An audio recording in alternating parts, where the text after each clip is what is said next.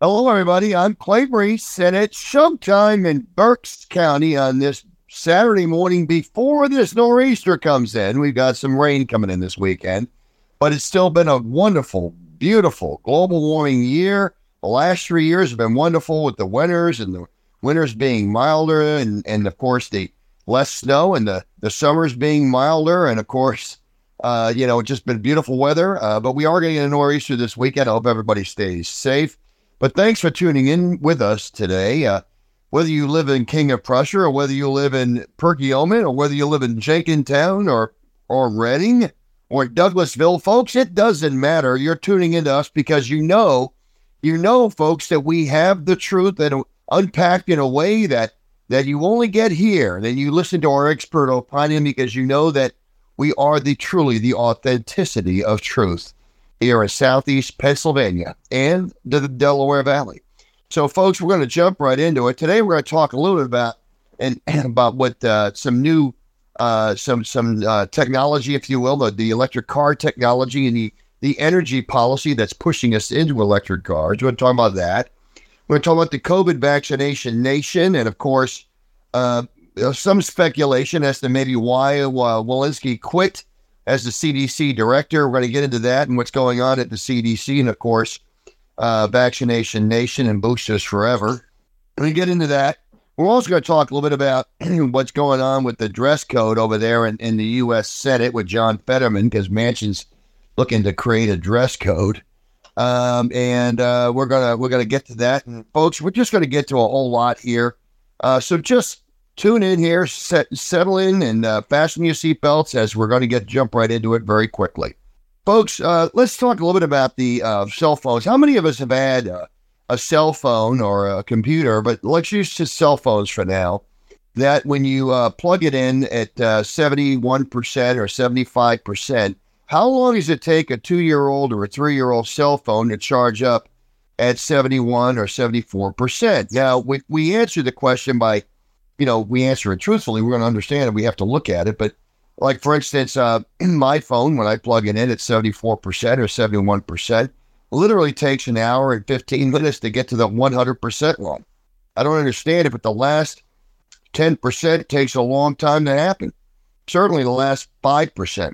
And I think a lot of that has to do with just the fact that we have a lot of situations, I think, with people and not understanding how the batteries work in electric cars and how they're likely to work in electric cars compared to cell phones. See, cell phones, folks, and we know what happens to batteries. What happens is when you charge a battery and a cell phone, and, every time you charge it, every time you bring it to charge, and every time it reduces again and you bring it back to full charge, there's just less room there for charge. It takes a little longer for those cells to get fully charged. It just does. That's the way a battery is. And, batteries take longer to charge every time you get into it. So, for instance, a 1-year-old, a brand new phone might take no time at all to charge up. But as you charge it every day and every night for 800 days, okay, you're going to find that charge is going to take longer to take. So when they have this technology on electric cars, and you're basically trying to claim that electric cars have this wonderful technology which allows them to charge a car in 30 minutes or less. And I think that's just great for a new car. But as you've charged your car for like 2 or 3 years, and you're trying to charge it again on a particular morning because you have a drive after work or something. So you got to charge it. You got to make sure it's got enough sufficient charge. So you got to get it to 100%, because if you don't, you won't get the full range of the mileage.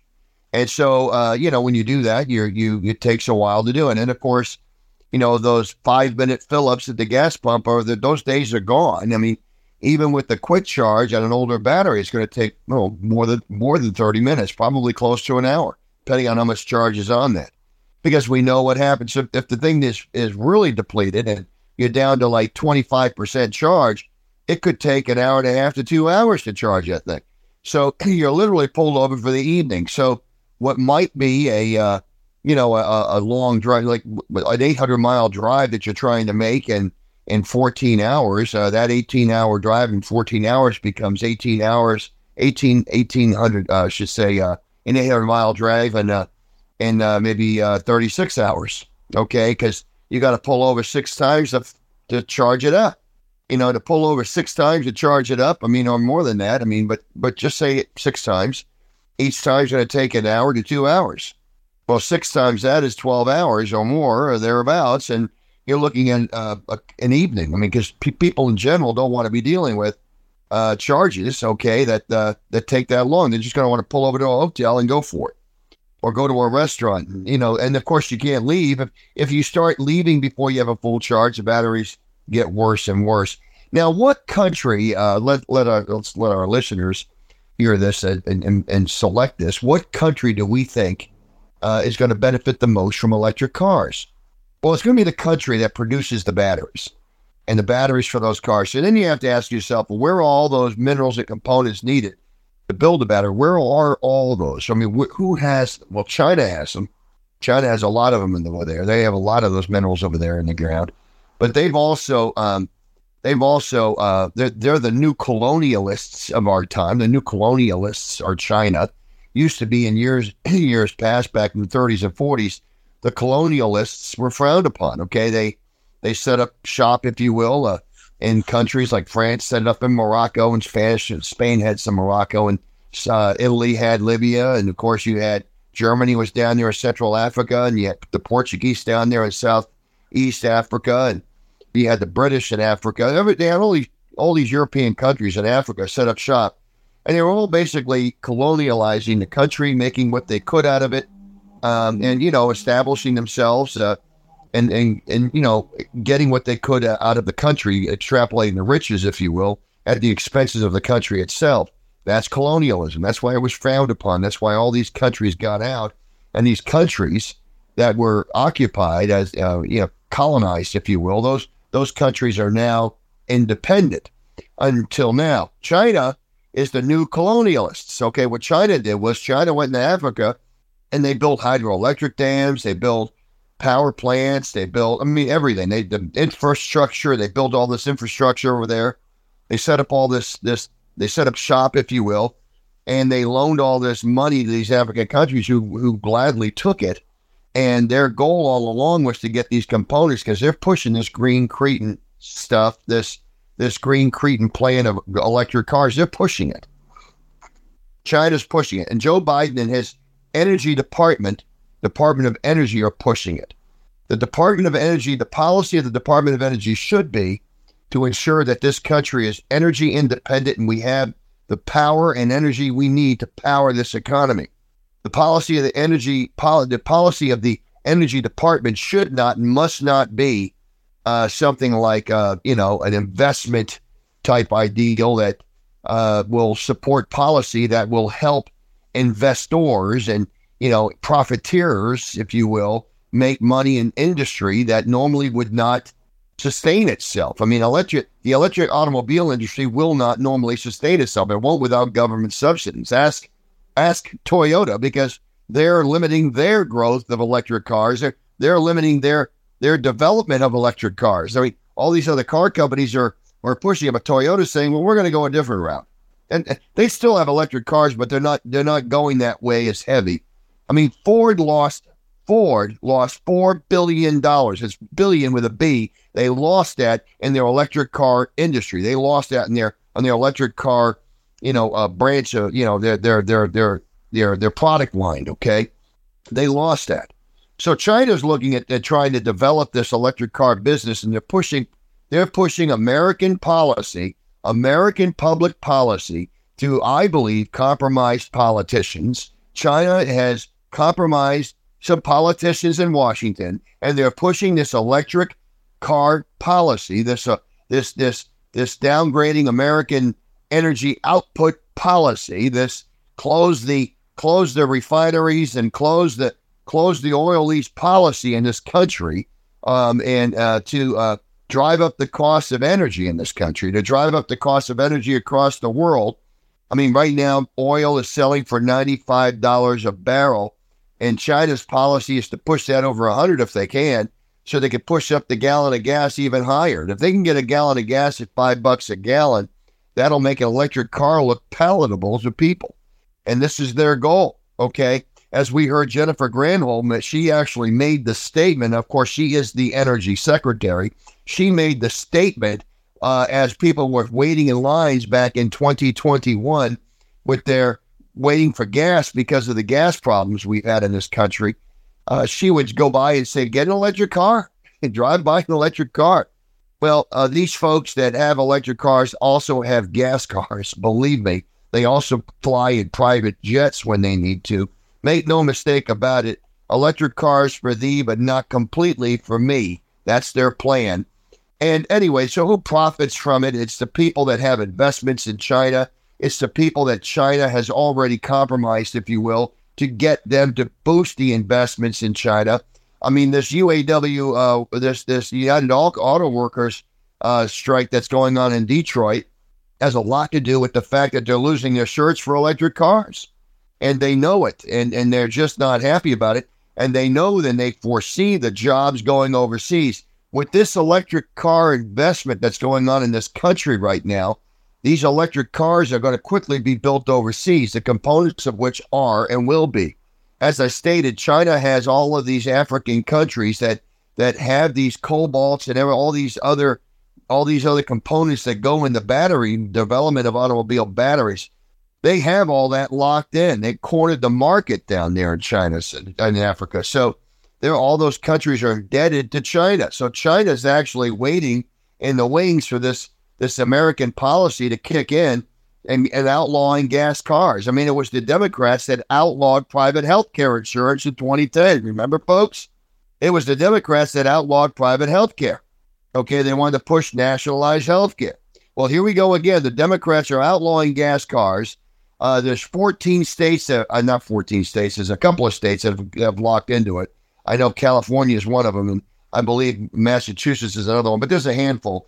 But these states, and of course, Biden's already stated his energy policy is to eliminate gas cars by 2035. So by 2035, they're going to have gas cars outlawed. These states like California are already making it impossible, okay, to buy a gas-powered car. They're already finding ways of limiting how people who own gas cars can even survive with a gas car. I mean, they're literally changing the scope of energy in this country that will incredibly help China's investments. And of course, the country of China's economy, help their economic output, as they will be the ones making the batteries. We don't have the capacity here to do it. So we as Americans, if nothing else, should stand against electric car batteries because we're not making them here. They won't be made in America, folks. They won't be made in America. Okay? The Chinese are the new colonialists of our time, and the mainstream fake news is not even talking about it. And Biden and the Democrats are promoting this, and they're promulgating this, and they're actually pushing for policy that's going to further develop China's economy with electric cars. And they're going to be pushing these U.S. automakers out of work. That's why these people are striking. That's why they're upset. But I think what's interesting is Donald Trump's going to be he will be addressing the UAW strikers. He'll be addressing them while the Republicans are debating. He will be addressing them. I think that's interesting. So he's going to go down and talk to them. And I've already heard Trump make some comments on that.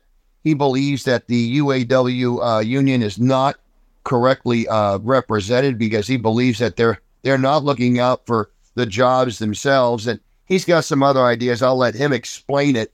But I mean, I don't need to do that. I'll simply say that he'll be on television the night that the Republican debate is, and I guess he'll be addressing these people and their concerns, because I believe, as I've heard him say and I've heard others say, that the electric car industry is going to push the auto workers right out of a job here in Detroit, here in Kentucky, and everywhere else they're making cars. I mean, this is what's going on, and make no mistake about it. I mean, this is going to push the industry right out. This is going to further develop the economy of China. We need to stop coupling ourselves with China. Okay, we need to not make China great again. We need to make America great again. And our policies need to be America first, not China first.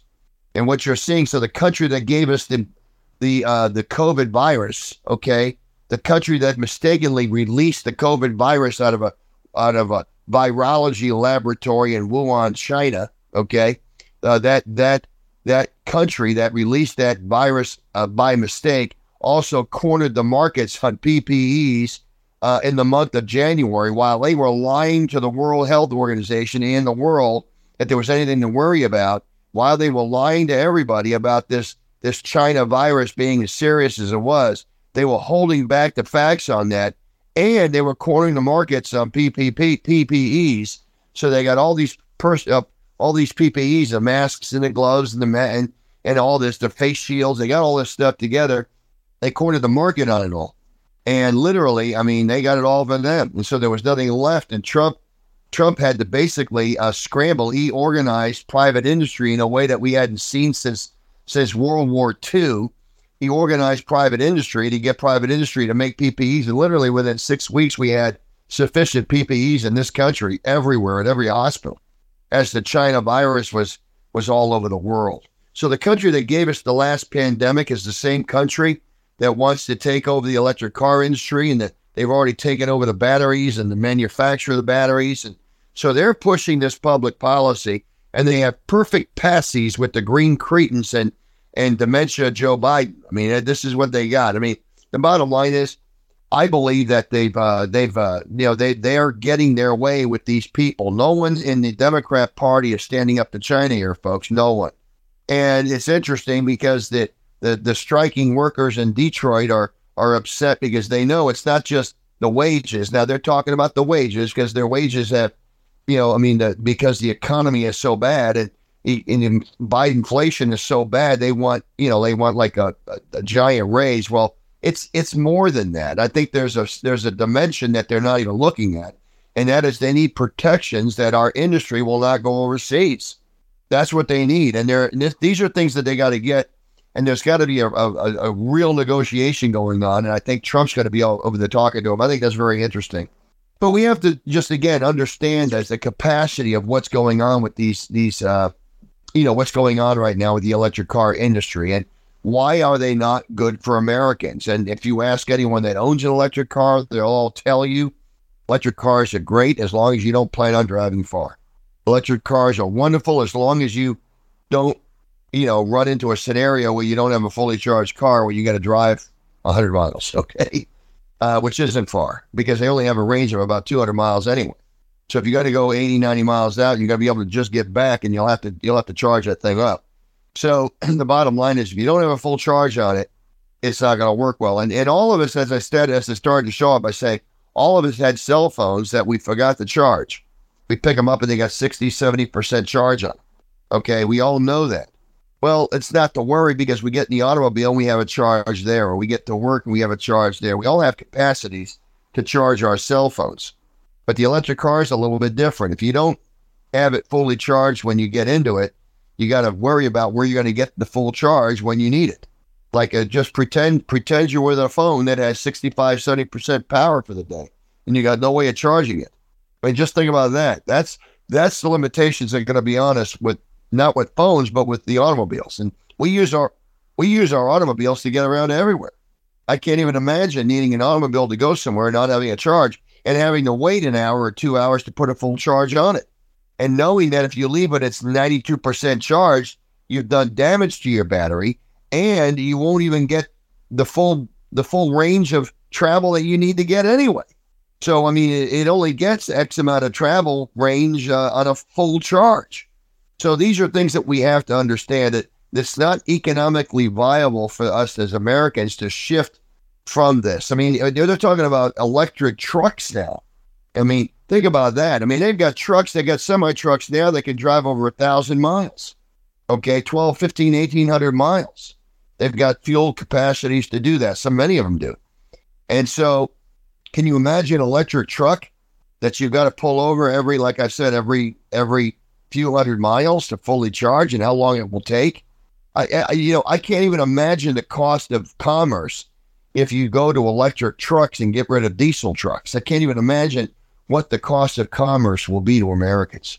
And what's really sad about it is these reprobates are pushing this public policy into Washington through the Senate. They're pushing this on the American public without a media calling it out, without the media giving anybody a perspective that a real perspective of the ramifications of these horrible policies.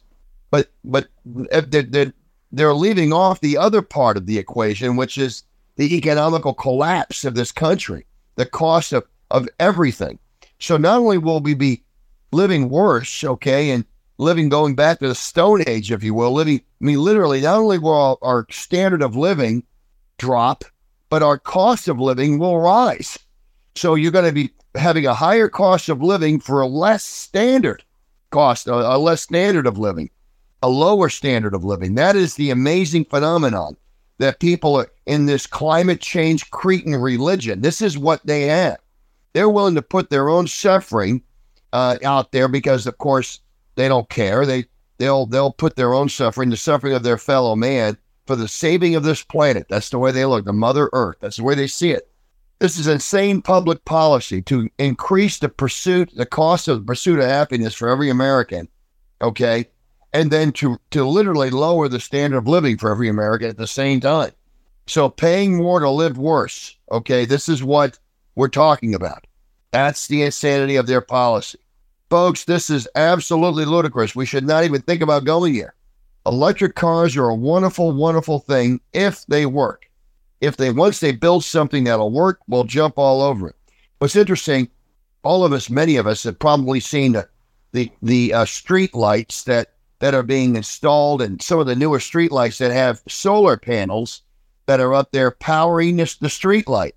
Now, I think it's interesting on all of that is the solar panels themselves are probably about 4 foot or 3 foot by 7 foot or something to that effect. I mean, you've literally got about 40 square feet of solar panel, 40 square feet of solar panel for one street light. There's nothing efficient about that, folks. There's nothing efficient about that. So you've got 40 square feet of solar panel up in the sky facing south on these street lights to power that street light for free. So we're going to put solar panels on every traffic light, every street. Is that the plan? And we'll put, 40 square feet of solar panels, to power the street lights, just like they're going to power the traffic lights, just like they're going to. I mean, if it takes 40 square feet to power a street light, how many square feet does it take to power a home? All right, literally, I mean, you've seen people that put solar panels on the roofs of their homes, on the entire side of their roof. They take the south roof, if you will, and they'll fill that up with solar panel, okay? Like 200 square feet of solar panel, okay? Or more than that, like say, like 500 square feet of solar panel, 600 square feet of solar panel. How much power do they really get out of that? And what do those panels cost? Well, it probably costs close to $25,000 to $30,000 to put those panels on the roof, even with the subsidies the government gives you. That's with the subsidies. And then you got to ask yourself, okay, well, the way they work is you sell the credits off. It's all about how much production they produce, and you're selling the credits off to the power company. So they give you a credit for what's produced, and then you use your credit up with your power. So allegedly, it reduces your electric bill. So why don't we just say, for grins and giggles, it reduces your electric bill by $100 or even $150 or $200 a month. It would take you 10 years or more to pay off these panels. It would take you closer to 20 years to pay off these panels if you have some, if you don't get enough sun on those solar panels. But no less than 12 years. And everyone understands that most people that make a capital investment, like an auto manufacturer, how they have their loans that they want to have paid off in 6 or 7 years. Yeah, those. Why is it an auto manufacturer wants to give you a 6 or 7 year loan? Or some do 8, but why? Why is that? Because they want to get their item paid for before the car goes to plowing. They want to get their item paid for before, before things start breaking down and things are going to cost the consumer money. They got to get their money. They got to get their investment back. Well, they have to get their investment back. So in capital expenditures, when you're looking at investments, you want to get your money back anywhere realistically between 5 to 8 years. That's the plan.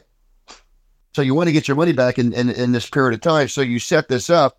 So, you have a loan that goes that far. Well, solar panels cost so much, and the credits you get back from your electric company are so little, literally because the cost of energy is so high, the electric bills are so high, you don't get much of a credit.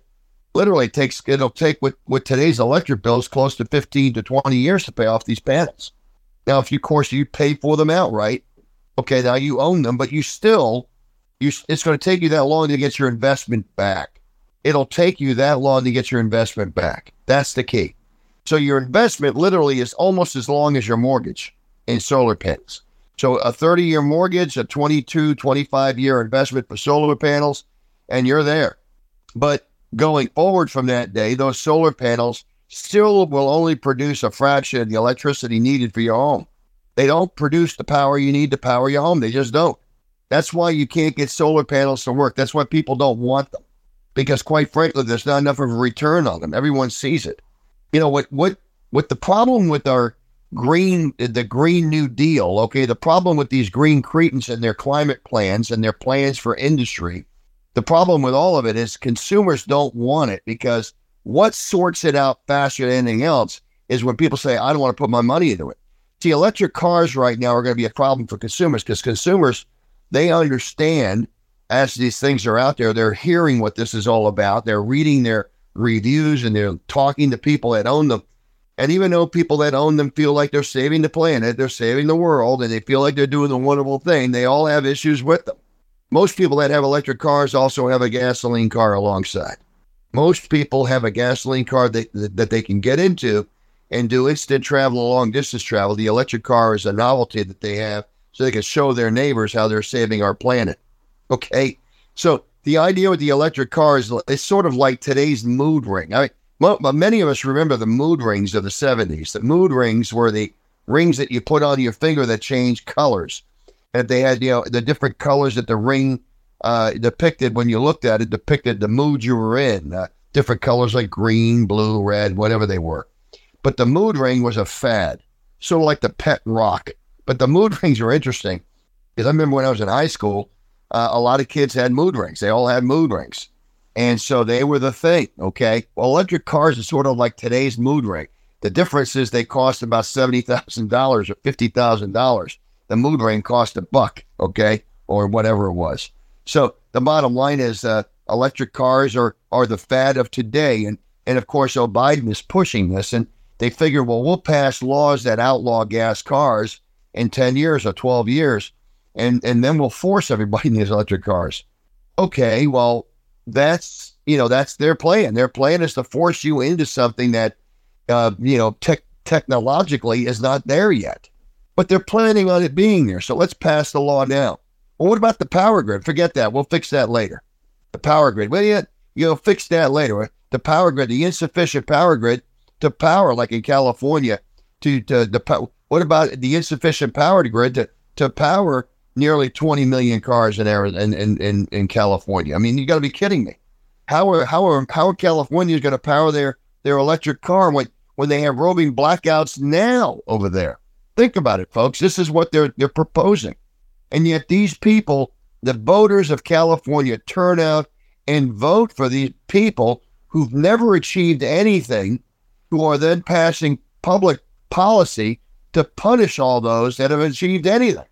It's really a real upside down world. And this is what we're seeing right now. We're seeing that these people are voting. It's almost like the Californians that vote for this are sort of like in people that are looking for self-punishment.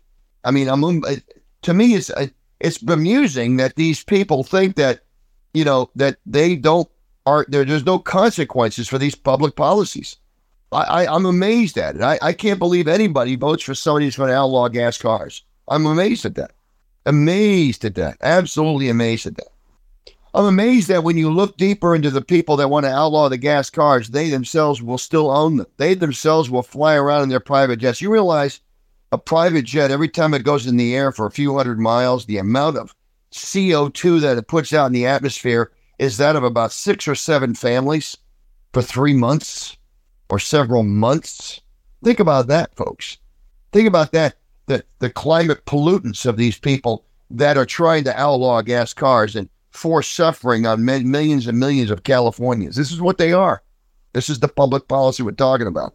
And again, I want to shift gears on this, so fasten your seatbelts, grab a hold here. We're going to shift gears completely. these are the same people that were pushing this COVID policy.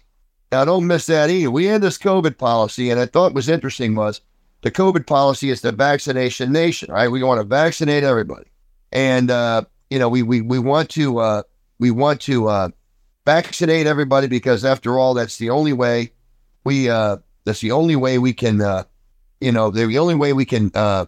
save Americans is to vaccinate everybody. So Rochelle Walensky, she resigned the CDC director back in the spring. Now she resigned because I believe, okay, and there's something to this. People that run these jobs like the CDC, that's a cushy job. It really is. They got all these people working for us. Why did she quit? Because she understood, okay, from what we've learned in the last 3 years that they're treating COVID now with vitamin D3 and zinc. They know this. She knows this. So here they are, the investors in these pharmaceutical companies are pushing for a new vaccination. Okay, so they got a brand new vaccination going out. They push this brand new vaccination out for a new strain of COVID. Now, the interesting thing there is that you have a new strain of COVID now that was out there. I'm going to say it's been out there for about 7-8 months. It's certainly been out for a while. As you know, we just had the announcement that we have a new vaccination available in September, and I'm sure it's for a strain of COVID that only about 4% of Americans have. I mean, of all the different strains of COVID that are out there, because there's many different strains of COVID out there, the one strain that they create a vaccination for, by the way, that they thoroughly tested in 5 mice. Now, see, they thoroughly tested this vaccination in 5 mice. So they now are dubbing this vaccination as safe for every American older than 6 months old. Now, that is the CDC of the United States of America, folks. That is what these reprobates and these mediocre talented reprobates that they put in the mediocrity that runs the government, that is what they say is sufficient. 5 mice are what they tested this vaccination in. They're going to put this vaccination in the arms of people. And they know from what, I guess, and Rochelle Walensky also understood, that that the adverse reaction, the serious adverse reactions are very, very real. Now, and they also know that there's alternative treatment that's very, very effective, like vitamin D3 and zinc. Okay, so these are things that we understand. So what's compelling on all this, what's even more compelling on all this, is that when you look at what vaccinations, because I'm not anti-vax, believe me, I'm not. Okay, I've been vaccinated for polio and I've been vaccinated for measles and smallpox. And when you look at, and I've had flu shots until recently. I haven't had any flu shots the last 3 years. I don't think I trust them anymore. But I will tell you that I'm not anti-vax. So for instance, we know that the vaccinations that went out for polio and the measles and smallpox, those vaccinations that went out there, they were out there since the 50s and 60s, 40s, 50s, and 60s. And I'm going to say since in the last 50, 60 years, they've had, hundreds of millions of vaccinations administered. Hundreds of millions, like half a billion, okay, have been administered. And out of a half a billion of vaccinations, they had a whopping, anywhere between 6,000 to 15,000 adverse reactions. Okay. Now, when you say, well, that's a lot. Okay. Well, not really when you look at it. I mean, I would probably submit if you had if you had 15,000, if you had chances that equated to 15,000 adverse reactions out of 500 million shots, I would say that you probably have a higher risk eating breakfast in the morning and not choking to death. Okay. You have a higher risk of choking to death while you eat breakfast, or certainly having a fatal car crash driving to the supermarket. Okay. Like 3 miles down the road. So I think all of us would agree that the chances of having an adverse reaction to the polio shot or the smallpox or the measles shot, okay, the vaccination, the chances of an adverse reaction were less than, as I stated, less than choking to death eating breakfast or having a fatal car crash on your way to the supermarket traveling 35 miles an hour. Folks, let me help you all, okay? When we know that the vaccinations that are out there have adverse reactions that are in the millions. And we also know that the underreporting of these adverse reactions are like tenfold. We know that just about 1 out of 10 reported, the other 9 out of 10 don't. So when you understand that, and you realize there were like 5 million adverse reactions in this country alone, 4 million or 3 million or whatever it is, like 4 million, it's closer to 40 million. I should say that might be in 3 countries or whatever, but we know that out of about a half a billion vaccinations. So out of the same number, okay? So in the same number of vaccinations for COVID would bring in tens of millions of adverse reaction. Okay, you have that's pretty amazing. Okay, when you think about it, even if it's 2 out of 100 or 3 out of 100, it's certainly informed consent would tell the American looking to get that shot, look, I got a better chance at surviving and not getting COVID and surviving it if I did get it than I do with this vaccination. I mean, the number one adverse reaction of the COVID vaccination is getting COVID. And then, of course, there's a whole lot of other vaccination adverse reactions that are very serious, from multiple sclerosis to, brain fog, to all kinds of issues, heart disease, lung ailments, pulmonary blockages, everything. There's all kinds of problems. So we understand this, and we want that informed consent. So the CDC understands this. So I think Rochelle Walensky fully understood that they're treating COVID with D3 and zinc, and they were pushing for a new vaccination. So she said, I'm not going to be a part of this. I'm not going to push for this. We don't need a new vaccination. By the time this thing gets out, by the time we're finished testing this thing, thoroughly testing it, by the way, might I add, thoroughly testing it on 5 mice. By the time they thoroughly test this on 5 mice, it'll be out in mid-September. And by then, only about 4 or 5% of the population will even have it. Okay? So I'm not pushing this thing. No, I'm not going to push it. No, I won't do it. Folks, this is what we're talking about. The same government that's pushing this, the recommending Vaccination Nation Forever, the ones that wanted to put you out of work if you didn't get vaccinated, are the same people that want to push electric cars down our gullets, okay? That want to force us into ineffective, inefficient energy. It's really interesting, though, with this COVID vaccination. It's, unbelievably mind-boggling.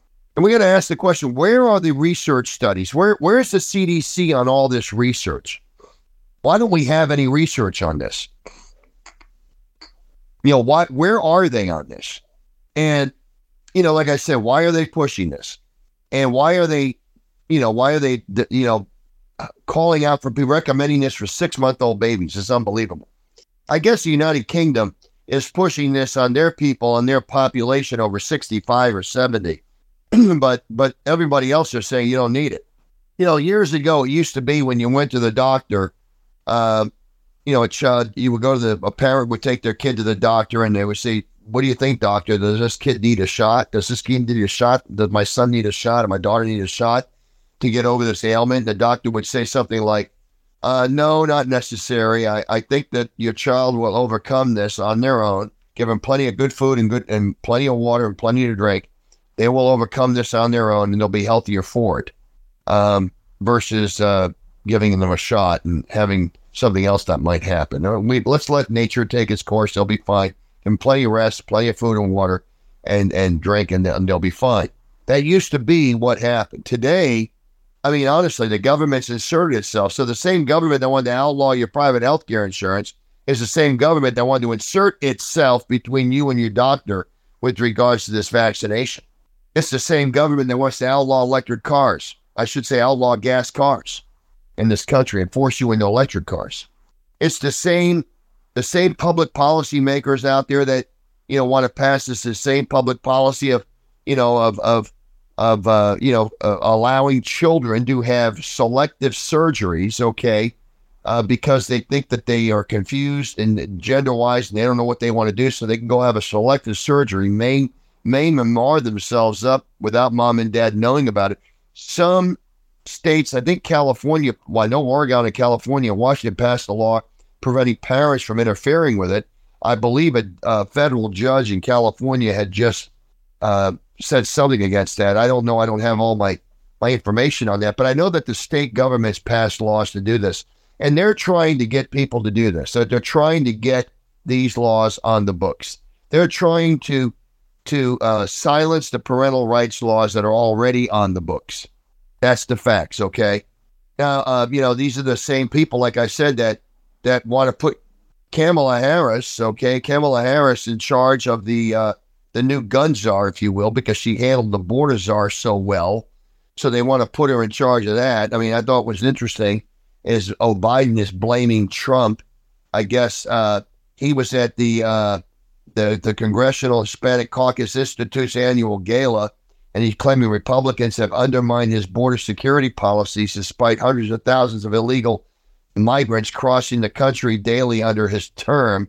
He blames MAGA Republicans, gutting immigration system under my predecessor. He's absolutely out of his mind. I mean, people know this. There's an open border down there. We need the Republicans to act, be a bipartisan issue in this country. What does he want bipartisan? We need everyone to agree to change the laws, to eliminate the laws. He's not enforcing the laws at the border. It's as simple as that. We have a border policy. He's not enforcing it. We have laws that he's not enforcing. What's amazing to me is the Supreme Court is not forcing him to enforce the laws. That's his job, to enforce the laws. What's amazing is who can force him to do it besides the Supreme Court? Well, the voters.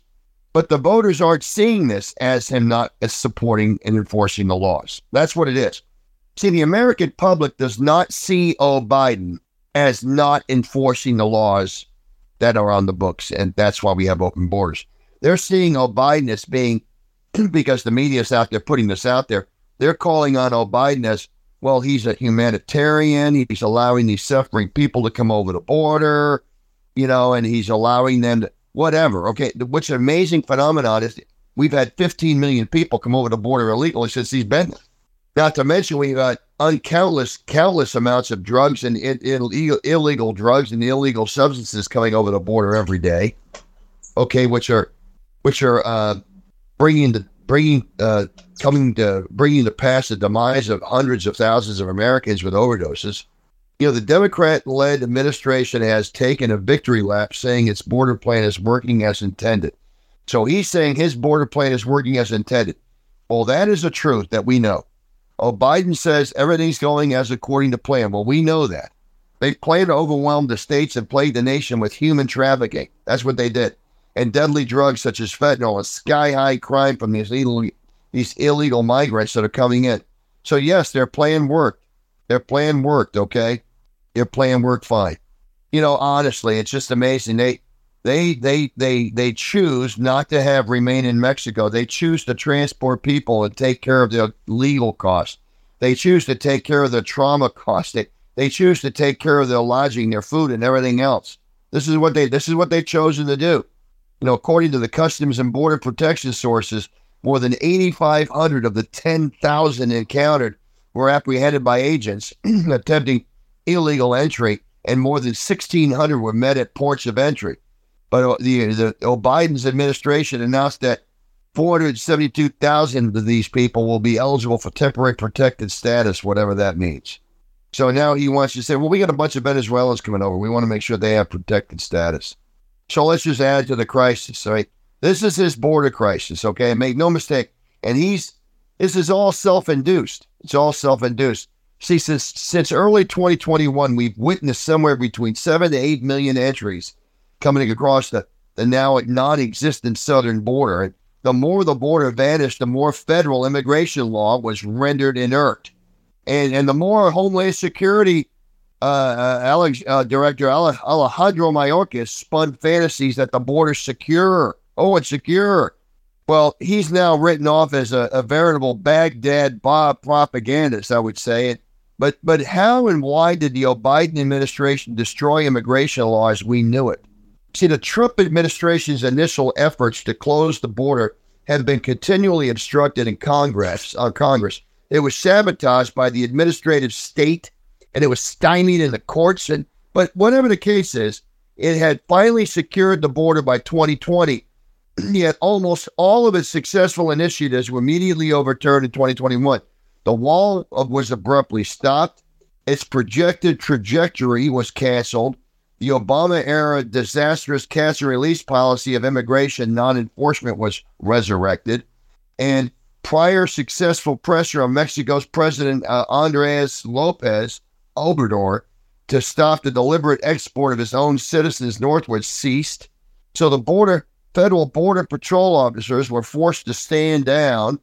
And then, you had new federal subsidies were granted to entice and then support illegal arrivals. No one in the Democrat Party objected to the destruction of the border or the subversion of immigration law. However, we all know things changed somewhat once swamped, once the once swamped southern border states began to bus or fly a few thousand of these illegal immigrants northward to sanctuary city jurisdictions like New York City, Chicago, or Martha's Vineyard. See, the sanctuary city humanists there who greenlighted illegal immigration into the southern states suddenly shrieked because now they're in their yards, they're in their neighborhoods. Okay, now they're irate after experiencing the concrete consequences of their own prior abstract border agenda. So now they're reeking, if you will, they're reaping the benefit, if you will, I should say, the consequences of their horrible policy. Okay, and it was always supposed to fall upon distant and ridicule others, but it was never supposed to fall on themselves. New York Mayor Eric Adams recently, he went from celebrating a few dozen illegal immigrants busting to Manhattan to blasting the Democrats by allowing tens of thousands to swamp his now bankrupt city. So why did he deliberately unleash the largest influx across the southern border? Why did he do that? Why did he do that? Okay. Why did the Democrat Party elites, need new constituents, given their increasingly unpopular agendas? So do they think they're new voters for them? Is that what they think?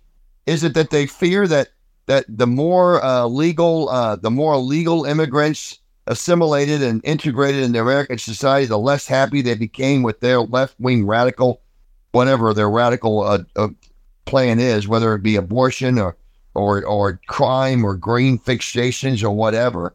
Look, the Democrat grandees, if you will, had always bragged that illegal immigration would create what they called the new Democratic majority, and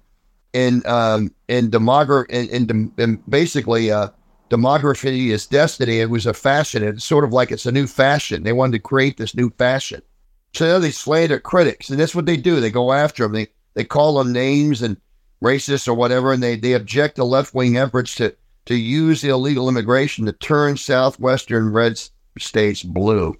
And that's the whole point. Now Mexico, they cannot survive as a modern state without some $60 billion in annual remittances sent by America.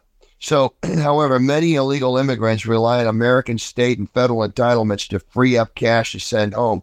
So Mexico encourages its own, abject, poor, and often indigenous people from southern Mexico to head north as a safety valve of sorts, if you will. The government sees these mass exoduses, they see it northward as preferable to the oppressed marching on Mexico City to address grievances of poverty and racism. The criminal cartels now de facto, they run Mexico. They all run it. An open border allows them to ship illegal drugs north. They earn billions in profits, and they kill hundreds of thousands of Americans every year. These illegal immigrants, they pay cartels additional billions to facilitate their own crossings. And don't forget American corporate employers. Record labor non-participation followed the COVID lockdown. And in reaction to American workers, the plight of American workers, the hospitality, meatpacking, the social service, healthcare, and farming industries were desperate to hire new and far cheaper labor. So human rights activists insist that the borders themselves are 19th century relics, and the global poor and oppressed thus have human right to enter the affluent West by any means necessary. So, this is what they have. These elitists pontificate on the assurance that thousands of unaudited illegal immigrants will never enter their own enclaves or campuses. So, okay, well, that's happening.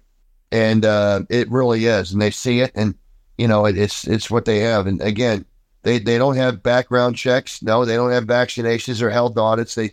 There's legality questions, high school diploma issues, English faculty. They can't even speak the language, skill sets, or capital. And the result is an abject catastrophe. That's what you're seeing. Polls continue to show that the American people support measured, diverse, legal, merit-based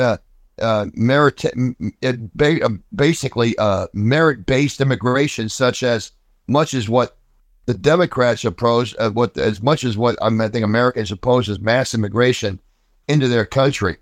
They oppose mass illegal immigration. They support diverse, legal, and merit-based immigration. Now, the loss of American sovereignty on the border is what we're looking at. These people understand what the Biden administration doesn't. That no nation no nation in history has survived once its borders were destroyed. No nation has. Once its citizenship was rendered no different from mere residents, and once its neighbors with impunity undermined its sovereignty. Ending illegal immigration, folks, it really is, and it depends solely on American people overriding the corrupt special interests. It depends on the American people voting out these people who don't enforce immigration laws. And this is what it comes down to. I talked about it. There's laws on the books right now to protect our borders, protect our sovereignty. Those laws are being undermined every day. Every day. They're not being enforced. They're being undermined. They're pretending those laws don't exist. That's the reality, folks. That's what you're looking at. That's what you're looking at. When Biden blames Trump, I think that's a laugh. I think it's a laugh. That he's blaming Trump for open borders is a laugh. Absolutely a laugh. And he's not going to get anywhere with that. Like I said, I think it's interesting. While he's staggering around trying to put Kamala Harris in charge of the gun czarship, if you will, Trump's going to be talking to the auto workers, okay, and why they should be thinking about voting Republican this time around again. Because after all, the Democrat Party has truly abandoned these people. The Democrat Party has abandoned the working American middle class. They've abandoned them. And we can see this in the border policies. We can see this in the COVID vaccination policies. We can see this in the trade policies. We can see this in every policy out. We can see this in their wanting to eliminate private health care. We see this all over the place. We see this all. I remember back when they were doing this private health care and they're trying to outlaw private health care. They were offering considerations to the Cadillac plan health cares. They were saying, well, they could survive, but people have to be taxed on them. But some people can keep them and not be taxed. So they were about ready to write in all their exceptions, okay, which I thought was interesting. So the Democrats came out there eliminating private health care, except with this or except with that or except for this or except for that. So some people were going to lose private health care and others weren't. I thought that was interesting. That's the way the Democrats are, okay? They're the ones that want, they want to be the ones to pick the winners and pick the losers. They want to force Americans into something, even though it's a losing proposition. Well, folks, we got to leave it there. Thanks to all of our listeners for tuning in today and being with us on this beautiful, well, I should say, on this Saturday afternoon, I should say Saturday morning, right here on AM Radio 1180 WFYL. It won't be very nice for long. It's a nice enough morning right now, but it'll darken up as we get the rain to come in this weekend. But brighter skies are on the way tomorrow. I should say on the way next week. Folks, we got a great show lined up later today for the Watchmen. Tune in for that later on today. We'll be talking about that and getting into that as well as we reintroduce more truth and inject more truth into the discussion points here in Southeast Pennsylvania and Delaware Valley. Thanks for being with us today. See you next week on The Point. I'm Clay Brees. Goodbye for now.